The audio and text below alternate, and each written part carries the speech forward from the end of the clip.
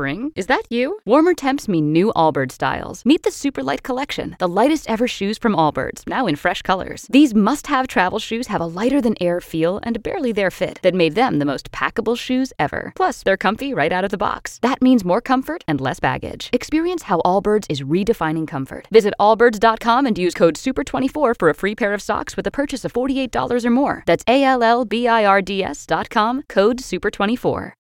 Without the ones like you, who work tirelessly to keep things running, everything would suddenly stop. Hospitals, factories, schools, and power plants, they all depend on you. No matter the weather, emergency, or time of day, you're the ones who get it done. At Grainger, we're here for you with professional-grade industrial supplies. Count on real-time product availability and fast delivery. Call, clickgrainger.com, or just stop by. Grainger, for the ones who get it done.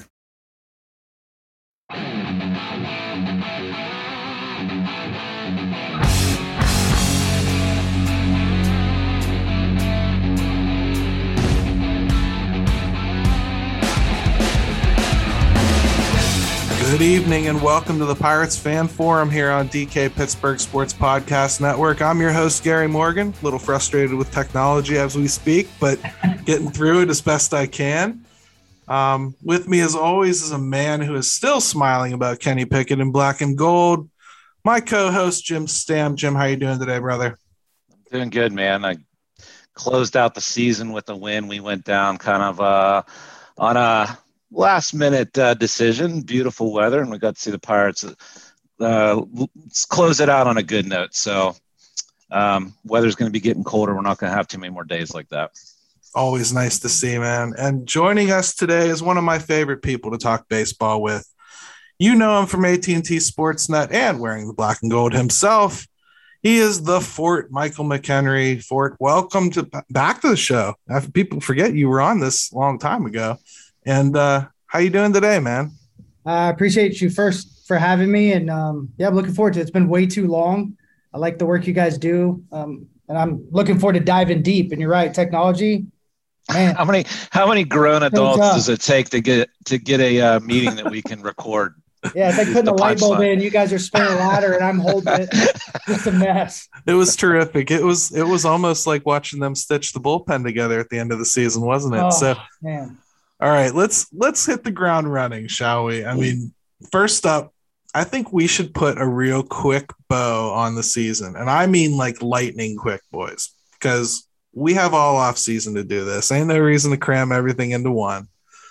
I think we only get one night to pick a catcher's brain too, so I don't want to waste a whole lot of time talking about the entire season.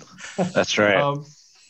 So let's start there. I think we should each kind of name one statement that we think kind of sews up 2022 in a nutshell as best you can, and then banter about that back and forth a little bit. So I'll get it started since I sprung it on you guys. And mine is, I like the team better now than I did in April. That's where I'm going to leave it. So Jim, how do you feel about that statement? Yeah, I mean,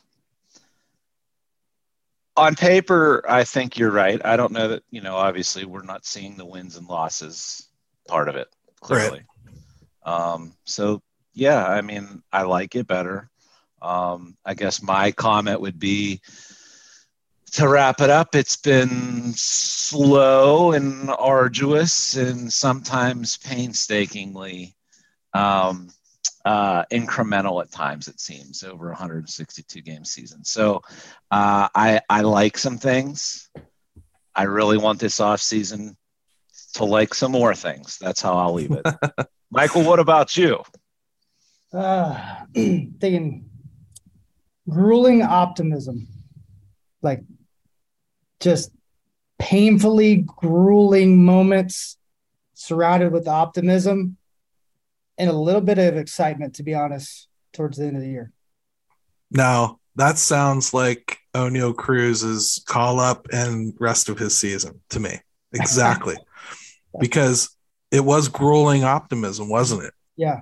As you watched him kind of figure things out at this level, and there's still some things that they're going to be a problem sooner than later. we kind of all ignored that defense, but how long can we ignore that defense? You know, like it's going to become an issue sooner than later, right? Yeah, That's pretty much the whole season to me, though. You're right. Rolling optimism is a great way to look at it because you fought for every advancement all year. you're right, but it was like like you were fighting in the Civil War where they're just walking towards each other, just taking bullets and falling down instead of like, having an outline, a strategy where we're attacking, like the art of war. And that's what I'm hoping for, the plan in place moving forward. We saw some of that, I guess, fruit come to life, especially around August 30th and on. It seemed like it was a different team. They're running all over the place. The analytics with their base running was really good. And you think about all the mistakes they were making, they were able to capitalize. Even so, I mean, Cruz ran forward back one day and still scored. You watch Bay run on the bases and Key Bryant still in 20. There's a lot of optimism, with athletic ability and where these guys could be in a very quick way.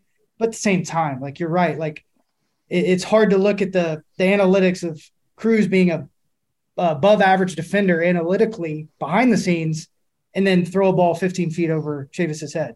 Right. It's tough for fans, and I understand that. But for me, the grueling part is not letting them just go out and compete. The protection, the pitch counts, and all these things, like we don't know until we know what a kid's capable of. And that's always tough for me because I played parts of 8 seasons and it ended twice with the knee surgery, unexpected because of my genetics. Yeah. And if kids understood or these players understood that, like, you don't know what tomorrow brings. And the reality of it is, like, you got to fight like hell to make sure that you're in that lineup out on that field, no matter what. And I think some of the gruelingness was watching, some of our top prospects fight through injuries, not put up good numbers. And everybody's like, oh, are they going to be that good? Blah, blah. Well, nobody's told them that they don't have to fight now, fight later. And then up here, they're protecting them here. And it's like, no, let them go. Let's see if they can throw 3 days in a row. Let's see if they can handle this load, because once we start winning, you can't try then. You can't figure it out then. So I do like, yeah, Michael, I do like the analogy you gave of like going more of like in attack mode, right? Whether that's the philosophy organizationally, from the coaching staff, from the players, how we dictate to the opponents instead of letting everything be dictated to the Pirates right now, whether it's, like you said, pitch counts and what are guys capable of, and just letting some of this play out on the field now. And let's just see what we've got moving forward, as I think not putting words in your mouth, but that's kind of what I interpreted from what you're saying too. Yeah. No, you didn't put words in my mouth at all. It was well said. It's just like at some point, let the guys play. And then that's why they have agents. Let the agents protect them. And we're a low budget team. We have to hit the throttle a lot harder than the LA Dodgers, right? Like we have to do things a little bit different and think a little bit different. I'm not saying like ruin these guys' career, but let them set their own limits instead of putting limits on them. And I think seeing that this year was really frustrating for me because I'm watching, I'm like, that's the thing that's going to be different. They're going to be able to quantify if this guy needs an 80 pitch count or a 90 or 120. It's like, don't hold him back, right? Like, does he need a day off? Maybe, maybe not. But like, I watched some of the matchups. Like, guys were getting days off, and the days they shouldn't be getting days off, and that was tough for me because I'm like, he has no idea that like he matches up well and he's in a funk, but he matches up well against his team. Maybe that gets him out of that funk. So all those little things, that's what they're going to have to do moving forward. And I know they will, but why wait? Yeah. Self-inflicted wounds, I think, was another theme this year. Ooh. You're right. I mean, and because you're talking about coaching decisions, and I think we'll touch on more of that after the break here, but coaching decisions are one thing, but the general manager didn't provide things to help this team either early on. And, the bullpen getting to where it got is a direct reflection of the way they handled the starting pitching early on in the season. So that's, for me, systemic failure from the top down as far as managing a pitching staff. They created really the tailspin that happened in the last month and a half of the season, or they might have finished a little bit stronger with some of the athletes they had coming up. Well, I think I'll top it off before you go to break. Is like, if they would have just been transparent with what they're doing a little bit more, I think every fan would have been like, okay. And then next year we come in and be like, hey, you better prove it now. You know, we sat, we watched this because like that was the problem for me. Like I couldn't figure out why Zach Thompson pitched 4 times in the month of August, and Crow's getting destroyed, Underwood's getting destroyed, and DeYoung had a bad last week. He's getting destroyed. And I'm like, well, tell them what's happening. You know, they're working on things. You know, they're working on his lower half. So they obviously have a plan, which is okay with me. He's 6'8", and he has some really cool numbers if you look at him. And he's shown success as a starter on one of the better starting staffs in baseball in Miami. So, like, I get it, but, like, throw that out there. Like, if you are more transparent and you give more understanding to the fans, I think they'll get behind what's going on. But it's hard to break that mold that's been for so long. Is like, oh, they're just going to get rid of them when they were free agent. Oh, they're just doing the same old Pirate stuff. Like, they're not. They're literally not doing the same stuff, especially from the development side. They just have to share it. And some of the stuff they did this year, they put themselves in a terrible spot because they were looking at it, trying to win, maybe not here, not with this guy, not with him, not okay, we're going to do it with him, instead of just being like, all right, where are we trying to go? Let's try to figure this out. If someone surprises us, we'll make an adjustment, instead of trying to be secretive or not explain it all. Like, be straightforward. Boys and girls, if you don't come back after this break, it's on you. It's on you, because this is the way it's going to be.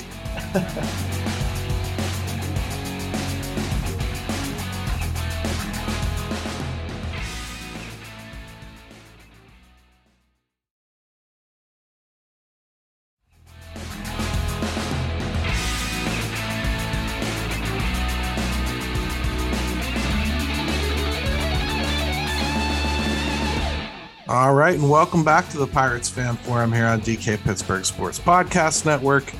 Got Jim and the Fort with us, and we are going to start answering some questions for y'all. And amongst that, you're going to get a little bit more of the fire that came in the first segment, because these topics, first of all, interest the hell out of us. Now, Jim and I have been railing on social media about these catchers with their one knee down, with runners on base. Now, before you go off, Fort, I already saw your little segment that you did on AT&T. Gary, what you don't see right now is he's doing this podcast on one knee right now.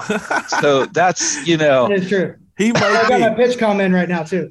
Might be, but we got it from our buddy Josh over at Bridge to Bucktober. He did exclamation points, Fort. He's like, we got to know why these catchers won't get off their knee with runners on base.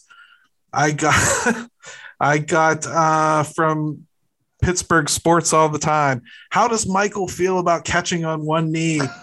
I got it from Douglas Ford. Jim and I have been pounding it too. We don't understand it. We do, but we don't to an extent. So please explain. I guess the first thing is like what do you understand and what do you not understand? And I'll kind of fill in some of those gaps, because it drives me insane too. I mean, I understand that my increases. nickname is the Fort, and watching balls go to the backstop drives me insane. I understand that it increases the framing accuracy. It makes it a little easier to pull that ball up into the zone. I get that aspect of it. So with guys not on base, I don't care. But as soon as there's someone on base, to me, I just want to go and kick him in the shins. And especially third, especially when there's a runner on third. Like, you have one job. You have one job at the end of the day. And Michael, I know there's a lot of other things going on when you're catching, but the one thing you cannot let that ball pass you when there's a runner at third base. Like, so, just go, because I'll keep going. So before I give you my thought on the actual one knee, Stallings won the Gold Glove based on his ability to block the ball, not allow 90 feet advancements, especially at third base. So that's how he won the Gold Glove. His receiving went down, his throwing went down, his blocking went through the roof. And obviously he never had a pass ball, and his wild pitches just completely bottomed out. So, like, first, that they signed Perez, right? One of the top 10 blocker, top 10 thrower, top 10 receiver. Neither one of those guys consistently stays on their knees with runners on base, period. So I don't think the intention for the Pirates was that. I think development system has created that. And guys like Real Muto, guys that can really handle it with their mobility and athleticism, they're not letting balls get by them. It's just we're watching the Pirates do it, right? Like Heineman was pretty good across the board with blocking, receiving, and throwing, even if he was on a knee, but he wasn't always on a knee. But he's really athletic. Now, Delay, he couldn't move well to the right.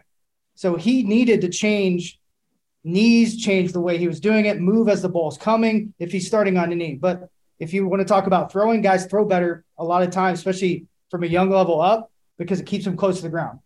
And with that knee in the ground, you're more stable. But they should be able to move left and right and understand the situation, the guy they're catching. What does he want? And a lot of guys don't care. But if they do, like, you have to kind of navigate through that. But at the end of the day, if you can't get it in front of you, especially in that, people say 6 inches left, 6 inches right. I always thought about a foot plus left, right. So maybe 15 inches. If I can't get that ball on my knee, I don't need to be down there. If my mobility is not good enough to reach across and hold that, I don't need to be down there. I can fall as I'm catching it. It's what LaCroix did. That's what Stallings does. That's what Real Muto does sometimes. There's a lot of different variables. It's got to be owned by each individual. So I have a couple follow-ups there. Yeah, one is I've watched Tony Pena catch. Mm-hmm. Right. I've seen him almost look like he was playing in a sandbox, laying down to catch the ball and still get up and throw a guy out at second. Right. Unique talent, freak arm. Exactly. Yeah, you get away with it, right? Right. So my follow-up, incredible athlete. My follow-up to that before I let Jim go, because he's going to explode, is the coaching staff watches this for months. How do they not stop that? Well, I get what you're saying about comfort, but right. I'll take it one step further for you. So I agree. And that's where that transparency is really, really important, because there's no way, even though they were both, I'm just going to stay with Delay and Heineman, even though they were both plus receivers, if you added the sum total of strikes to, runs saved comparative to the balls that got past them and runs lost, there's no comparison. I don't even have to look at the numbers.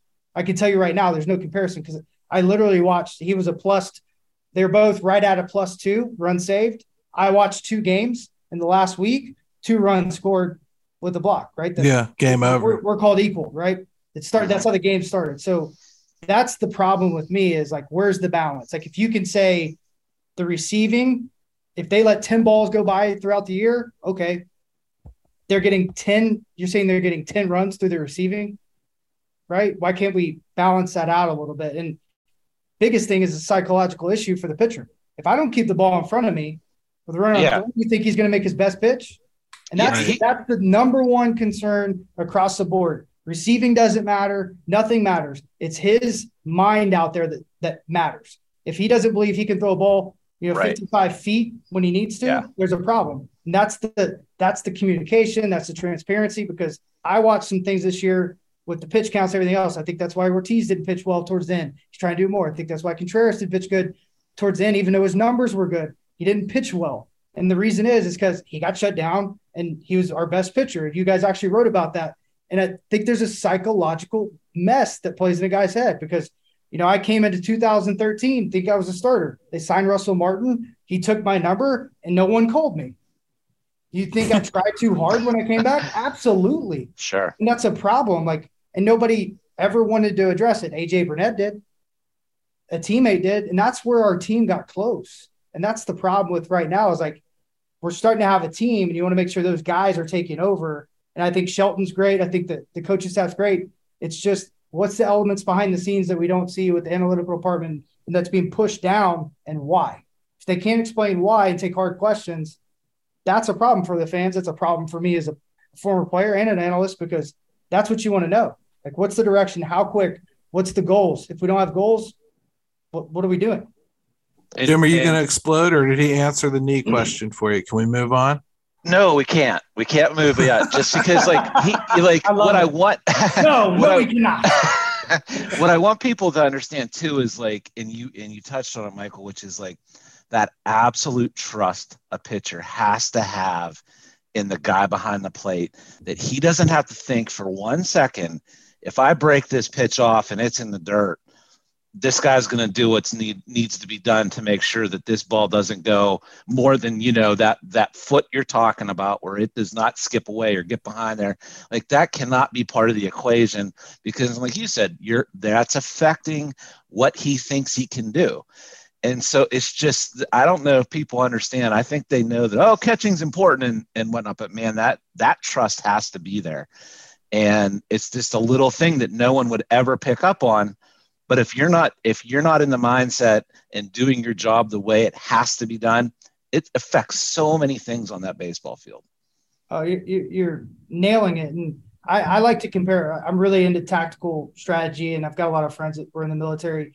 And one thing that like they constantly preach is like you want to train for all the things unexpected, but you would really want to expect the best out of every situation. Like it's going to turn out great, but not train that way. So they need to expect that every single time they throw that, nasty breaking ball, because we have some guys with some nasty stuff in the dirt. It's no problem. Now, the unexpected thing is what will really make someone say, man, that dude saved my life right there. Just like if you go into a bunker with somebody, do you trust the man next to you? You have to. If not, you're going to probably end up in a box. And I'm not saying it's that extreme, but right. Put that context to it. It's a cool way to look at it in the sense of how far are you willing to really psychologically look at this? Because there is a reality there. You can see it in their face, the trust, right? They shake off. Everyone on the planet knows just throw a breaking ball and he throws a heater and it's a double in the gap. Well, there's a reality to that. He was scared to death because he would rather give up the hit and take the chance that maybe he doesn't hit this than throw the right pitch in the dirt and know he's going to swing at it. Right. And I did, and it's one other thing I wanted to mention is I stumbled on an article. It was from the Nationals and how they are kind of trying to emphasize, like you talked about, which is that hybrid approach to it, that, when there are no runners on and you want to be down on one knee and go through, whatever you need to do at that point of the game, great. But they want guys to be able to do both situationally in games. And I think that's all Gary and I harp on, is that with all the analytics we have and everything we pay attention to, we throw that out the window when the guy's on third and you don't want to just stop the run. That just blows my mind that we're focused on numbers. Let me put a bow on this subject so we can move on to another question. Wait, before you say that, here's the thing. There's no way they're not quantifying it though. And that's the problem. That's the transparency. They're not throwing it out the window. There's a reason. And that they don't talk about it, or maybe that it's for the future, or maybe they just care about their guys hitting the mitt. Yeah, because it doesn't make sense from the outside. If I can move a guy right now, there's no way it can make sense, even if they have a matrix, because just by absolute eye, the eye test tells you exactly what you need to say. If we look at across the board wild pitches, we have to be towards the top. Granted, we had rookies. We had a lot of guys learning new shots. Sure. There's a lot that goes into it, but at the same time, what's the fix? What's the movement forward? And that's really important. If we can move a guy a foot or two in between pitches for statistical advantage in the field, then I think we can stop guys from catching with one leg. So we should probably take another quick break here. We'll come back and do another question. I'm all worked up, man. I gotta cool off a little. Yeah. I got a little sweat going too.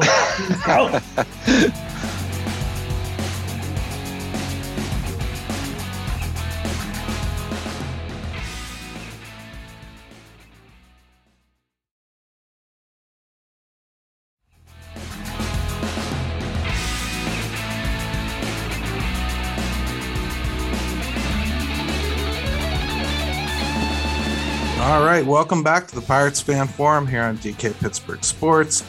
The behind the scenes is nuts for this episode, by the way. Jim and I are going to be all over the YouTube chat, just dishing. I mean, first, the conversation's been arguably better than what you've listened to, and the technical difficulties have really gotten out of control. And Eddie is going to have so much fun stitching this together. It's exciting. So let's do another question here for the Fort. This is from Douglas Ford. And he says, do you think that Endy and Davis can share the catching duties long term? Like, even if they have a veteran like Roberto Perez and they only go 2 times a week, I mean, how do you feel about that? How would that work with their development as catchers? Would it impede them ever becoming great catchers? I don't think so. I think if there's a balance there, the fear is you have them doing too many things. If you can say, hey, Davis, you're going to catch and you're going to play right field. Indy, you're going to play first base and you're going to catch, and we'll rotate you through DH. And then you get, a veteran guy to help kind of balance out the game plans, maybe even come in defensively at times if need be, and also allow them to pinch hit if they had a day off. So, like, I see the benefit. I think just having that extra guy on the roster, they should find someone that's a really athletic catcher. We saw what happened this year with Van Meter when, a bad situation happened. He had to go behind the plate. But I like that idea. I like the idea of being able to do that. And I'll use a great example. When I was in low A, I caught, 90 games or so. And then now I'd say 110 games because it was a different era. And, I DH every other, almost played every single game. So not the same, but like if you have to, but we only had 2 catchers. So like when I DH'd, I was bullpen DH. And it was fine. And I think these guys are so young, they can do whatever they want if they just prepare their minds for it. But they need to understand, like, hey, you don't have to worry about throwing from left, throwing from right, taking grounders at third, taking grounders at first, and catching bullpens. Too much, maybe. It's too much. Yeah. They be athletic. Like, just trust that they can figure it out if you throw them out there like Little League. You're putting them in there for bat, be average, focus on catching. Right. Well, you mentioned Roberto Perez real quick, so let's touch on him. How important do you think it is? Because I think, in my opinion, I think fans tend to gloss over how important it is to maybe have a veteran catcher on the staff for these young pitchers, right? Especially ones of Perez's caliber or a Stallings or something like that. Where are you at on that with him? I'm not asking you to get any predictions whether he's coming back or not, but just how important is it to have a guy like that on your staff still? Extremely. I think you kind of look at the elements: catching, infield, pitching, and then I'd even say bullpen. Like, having a veteran there, especially one with, the pedigree like Perez or Stallings. Also like Yan Gomes, if he's available, I think he'd be a great pickup. He's a friend of mine. But those guys come in, they know what they're supposed to do. They know what they're trying to do, and they're willing supporting these young guys. And a lot of them now with Stallings, he's also been in Miami, caught one of the best staffs in baseball. So if he's available, it'd be a great guy to bring back. What are they doing? Why are they doing it? You get all that information. I mean, Perez and Yan Gomes, they've been around, did different things. That's how you start to learn and grow within the organization, especially in the clubhouse and the coaching staff. But more importantly, those guys have somebody to lean on. And then you have offensive catchers coming through the system that are literally knocking on the door that you could say, all right, guys, he's going to help here. You have your analytical staff, and these guys are going to bring down the player plans. Then you have Perez kind of sifting through the philosophy, helping with the personality, bridging the gap to these youngsters. It's a huge benefit. Like, I think if you're not doing that right now, it's silly. Even if he's your 26 man, he catches once a week. Yeah. Yeah. I really do agree with that. I think, like, to put that pressure on young guys with everything else they have to do to get acclimated and deal with being a Major League Baseball player,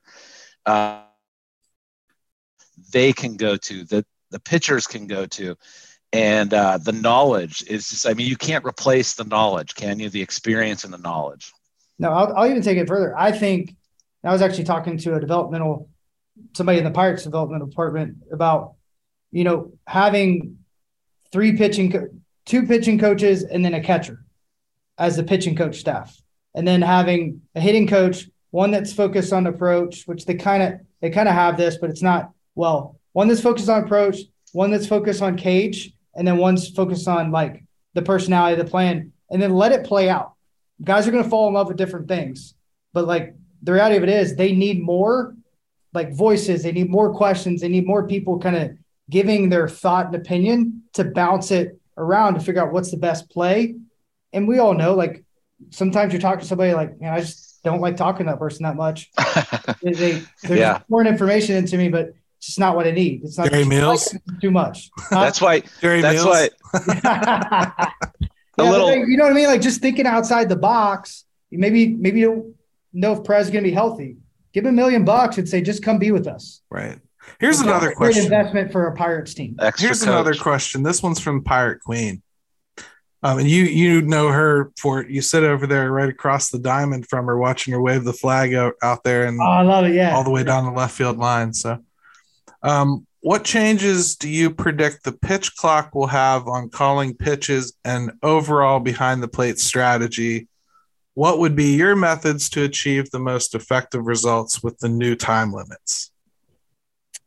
I would make sure my guy is okay. So if he's a slow guy, I'm figuring out a way to make that clock stop. If he's a fast guy, I'm trying to make that clock mean so much and the hitter's going to panic.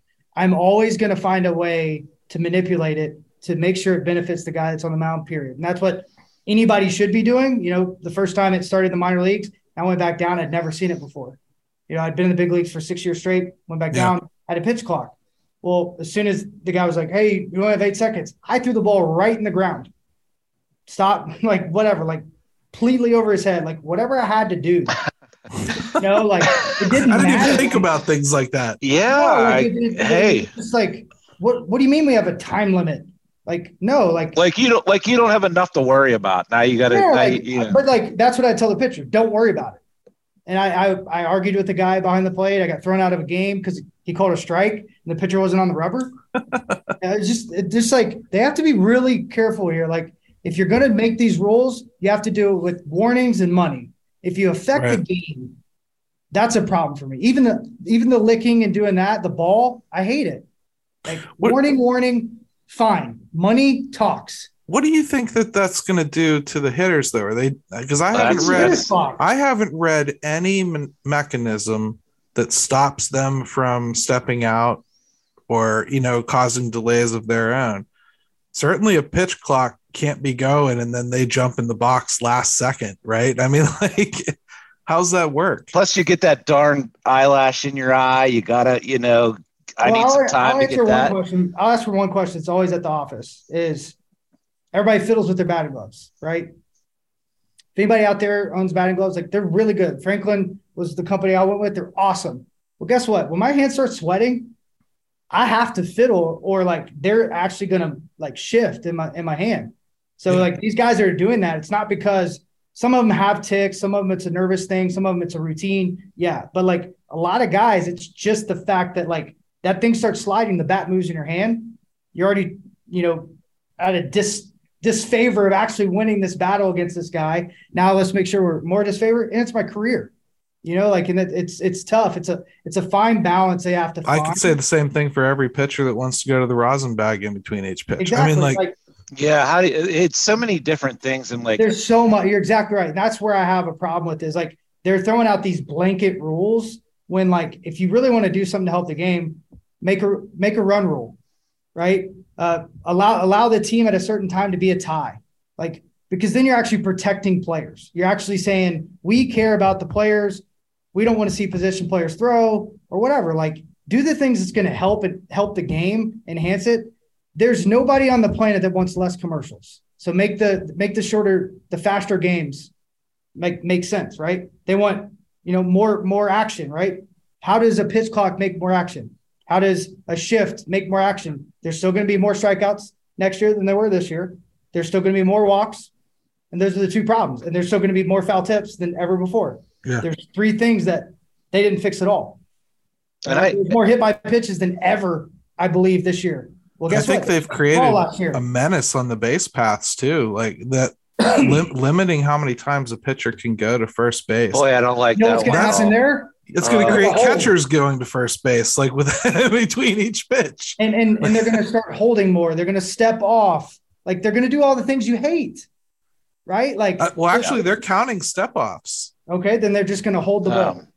Yeah. Well, look, before we get on to something else, because we've been so focused with you with the catching, let's talk about it from a hitter standpoint more with like, okay, forget like you made a great point. Batting gloves, sweaty hands, getting things. I mean, there's a lot going on, but there's also just like that thought process when you're working a count and try and the things you need to do in between pitches mentally and stepping out and gathering your thought. You got to be back in the box within like 7 or 8 seconds. To me, like as a hitter, I get stressed out thinking about that, because there are times where that's fine, but there are times whenever I don't want any kind of time clock on that. I mean, how do you think of that as a hitter? Well, the game's so different than even when I retired after 17, that these guys are like Kyle Schwarber's a great example. Like, he's changed his career by, when he went to Boston, right before he went to Boston, he started hitting the elevated fastball because everyone was falling in love with spin rate, that 4-seam fastball. Well, he started saying, I'm going to get on top of that bad boy and do some damage. And he did. And the fact that he did was a big, big deal, because most guys can't even fathom trying to do that. So, like, if guys are keeping that approach, sorry, I don't want to let my computer die. If they're keeping that approach, the reality of it is like, you have to think. And if you're not thinking, you're losing. And these guys don't want to lose. So you're exactly right. Like, the analytical department that are creating these game plans, they're not making the time go slower, right? They're looking at their wrist, they're doing this. There's so much going on. It's become a thinking man's game too. And that is an anxiety, because if I played right now, I would bet on percentages. I would look at areas, I'd look for pitches, I'd go off that guy, how he feels and what he tends to go to. And it's also going to create some really cool things as a player and an analyst. The pitch comm and the anxiety of what you're talking about is going to let hitters see tipping of pitches like crazy. You just wait. I totally agree with you. And that's what we talk about all the time on this show, is like the unintended consequences of things. And you're just never quite sure until they implement things. And they're implementing so many things right now.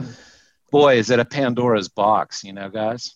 Hey, what do you say we get for it with a loaded question here? We got a loaded question from the launch pad. You ready? Launch pad, I like the name. Yeah. We call them TLP because we don't feel like typing it out. But yeah, it's do you think the Pirates will make their first significant commitment to a free agent under this regime this offseason? So first, I'll let you define what significant is.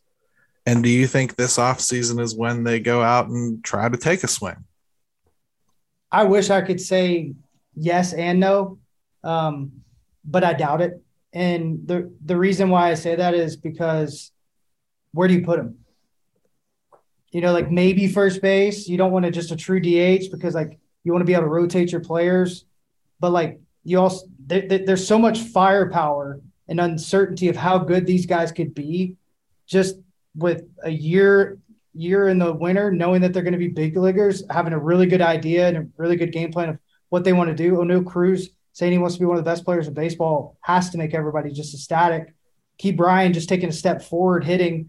And you just look at this, Swinski just putting the ball in play 15 more times would make him an unbelievable talent on paper. So you're just looking around. And then you're not talking about Nick Gonzalez. You're not talking about, all these big guys that are underneath that either played hurt or had a tough season. If they just take a step forward, I mean, Ortiz was our 20th rated prospect. Nobody thought he was coming to the big leagues, right?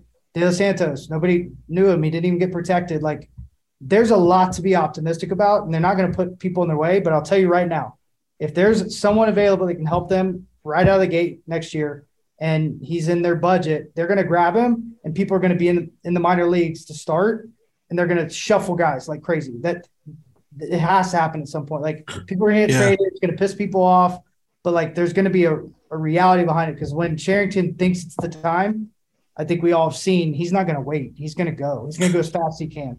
I think I agree with most of that. I think I see more obvious holes. For instance, I think first base is pretty obvious. Any first baseman they have, I believe they either have to create. That's the one I agree completely with. They either have to create it by, say, making Cal Mitchell, whose arm has come into question in the outfield, might be a candidate to move to first base. Now, I can't speak to his footwork. I'm not going to pretend that I know whether he can do that or not. But something like that you could see having to take place. Catching, obviously, they have to bring in a veteran catcher, because no matter how good Endy is, they have to fill that hole. Yeah, none of those seem like those aren't significant. Like starting pitching is though, because while I agree with you, I can count about 8 guys that I think can contribute right now to that starting room next year. Man, do I want a veteran. And even if it was Quintana coming back, and more so, man, they have to have a lefty. Have to. Yeah. Here, I have something for you guys to think about. And you guys said you do a YouTube show after this. So, like, I just theoretically, bear with me here. So, like, I think if they can go out and get, 1 or 2 free agents and sign them, whether they're starting pitching or not, I think the more important thing is lock up JT Brubaker, okay? Just bear with me. Say, JT, you have a chance to start. We really like you in the bullpen, and we see you possibly being able to be a setup guy. Let him go out there and punch tickets, let things tick up. Kind of look at it really oddly. Like, I think creating what the Braves have and locking in the core, especially the guys that you really are like, I love them as human beings and I believe in them as a human. Don't worry about the analytics. Don't worry about the performance. Lock them in. Give them money now, just like they did Key Bryan last year. Yeah. Say, we're going to give you a little bit more now, give you signing bonus. We're going to defer money and then go out and get Andrew McCutchen. Get him in here. Let him get his 400th double or whatever it is, his 300th homer, and celebrate that in this city. Sign him to a 2-year deal, give him deferred money and say, please, we want you to stay here after the fact and just be around these guys. No role, no anything else. Go get more guys from Pittsburgh. Go trade for Bednar's brother. Bring the city around this team. Show the commitment that you're willing to have. Like they did with Hayes, great. But, like, do it now. Like, if you really believe in Indy or whatever, right after spring training, sign him to an awesome deal like Jimenez with the White Sox. Like, get weird. Like that but it has to be based around quality people because it's a win-win then, in my opinion, because then if they get hurt or whatever else, they're still pouring in. They're still trying to give back. And they're still trying to do everything they can possibly to help this team win because that's what they see. The other part is I would use money to give incentives. If you're going to be different, you have to be different. Now, I would use a lot of my resources to say, the more you win, the more you win, the more you win, the more money I'm going to give you. And it's behind the scenes. Maybe nobody ever knows about it. But we're wondering why are guys bunting? Why are they moving guys over? Why are they doing all the things that don't help them in arbitration and don't look good analytically, but they're winning because they're a different ball club. And they're doing things completely different. It's interesting. Well, that's going to have to happen a little bit just the way things are measured in general in baseball because, you can't go by the normal numbers anymore with what they're asking guys to do. So, whether we're talking wins and losses and for pitchers or quality starts, how many innings that is, like everything's going to have to be recalibrated anyway with the way things are going. So I agree with you in the sense, just thinking outside the box, the Pirates have to do that. They have to. I mean, when you started out talking about Brubaker, I think a lot of people that is off the wall because they don't see him as like, oh, he's part of the core, like, Mitch Keller or O'Neill Cruz or Brian Reynolds, right? Which I think those 3 right there, you want to show me you're committed? Well, how about I don't have to think about them leaving in 3-4 years? Yep. Lock them up. That's why I like the idea of Brubaker. The fact he started that last game is all I need. Well, Brubaker to me is a milk and eggs guy. Okay, now a milk and eggs guy is like he's the staple that you always want to have in your pantry. Yes. And sometimes you have to go out and buy that exotic spice to have the ingredients all come together and make something really good. Yeah, no doubt. But you got to always have the milk and eggs in the house and the bread. That's a good point. So I lock up those mid-tier guys like that. Gary, like he's going to steal that, by the way. 1,000%. Well, good. You know where to throw that credit, man. I mean, you got a bigger ampliphone than I do. So. But like you need to do things like that and lock up those guys that you're going to have anyway. People forget you got to have middle of the rotation guys. You got to have middle of the bullpen guys. Look at what Suter in Milwaukee has meant to that team. Right. And I'm saying if you lock him up, then he's not fighting to stay in that starting rotation when he gets pushed out. He's happy, right? He's getting his big league time. He's getting guaranteed money. That changes things for people. And I don't think like a lot of times like we think like that, but like that's a reality. You're signing him because he's that milk and eggs. And if you're worried about him staying healthy, right, he hasn't finished the season yet, Like you can push him to the bullpen. Hey, you're going to be either our long guy, first guy out, or, if his stuff just ticks up, like I think it would, he's throwing 97 mile-an-hour sinker with a nasty slider and breaking ball. I mean, you're talking about a back end of the bullpen type guy that could throw 2 innings, and he's used to it. But that's all like going to happen if they really believe in a human being and say, yeah, we want him to stay, and they get creative on why you bring guys in, like pitch Kutch to come back and get his final stuff here and say, hey, we'll defer money. He does have a lot of milestones coming up. That are right there. Here. So he lives here. Yeah, right? yeah. Like, there's a huge advantage. Named his kid Steele, for God's sake. Right? I mean, like, come on now. Yeah. Like the dude belongs here. So, Jim, I think you said you had something interesting you wanted to bring up to Fort before we let him go today. Yeah, man, I did. I was, looking over your career numbers, man, and I was like, let me find something weird in here. Let me, and then spring it on you and see what you have to say about it. So, so let me get to it real quick here and see if you even remember it. So tell me parts of how many, was 7, 8 years in professional baseball and Major League Baseball? Major League Baseball, 14, I think. Okay, total.